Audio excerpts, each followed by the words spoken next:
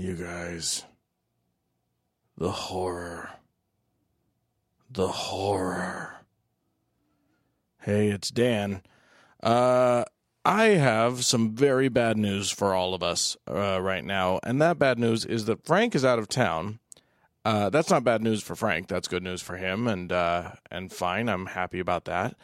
But honestly, we all thought that I would be able to make a show happen just fine on my own without him, which I've done before and which doesn't seem like it should be that much of a problem. I'm a smart enough guy, but apparently technology has decided to thwart me.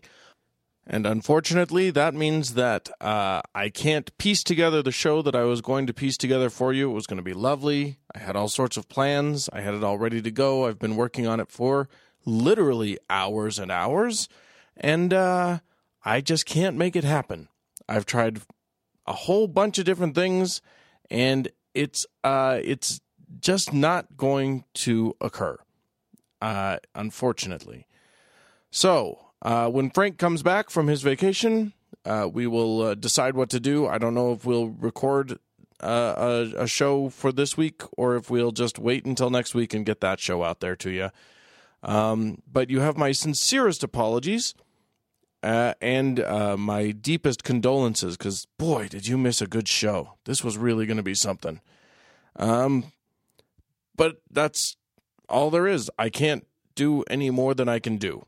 So, short of going out and buying a new computer and starting from scratch, I think this is the best it's going to get. So, I apologize to you.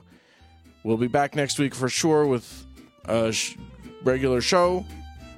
And now I guess I recommend that you go back to our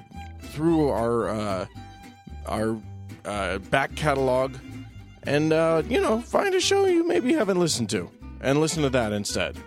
We got a whole bunch of them. We've been doing this for years. So, you can go back to the really, really early ones and hear how shitty we sound and how badly we did. So, again, my apologies. I will, I just owe you guys on this one. I'm taking a mulligan. Sorry about it. Love ya. Bye-bye.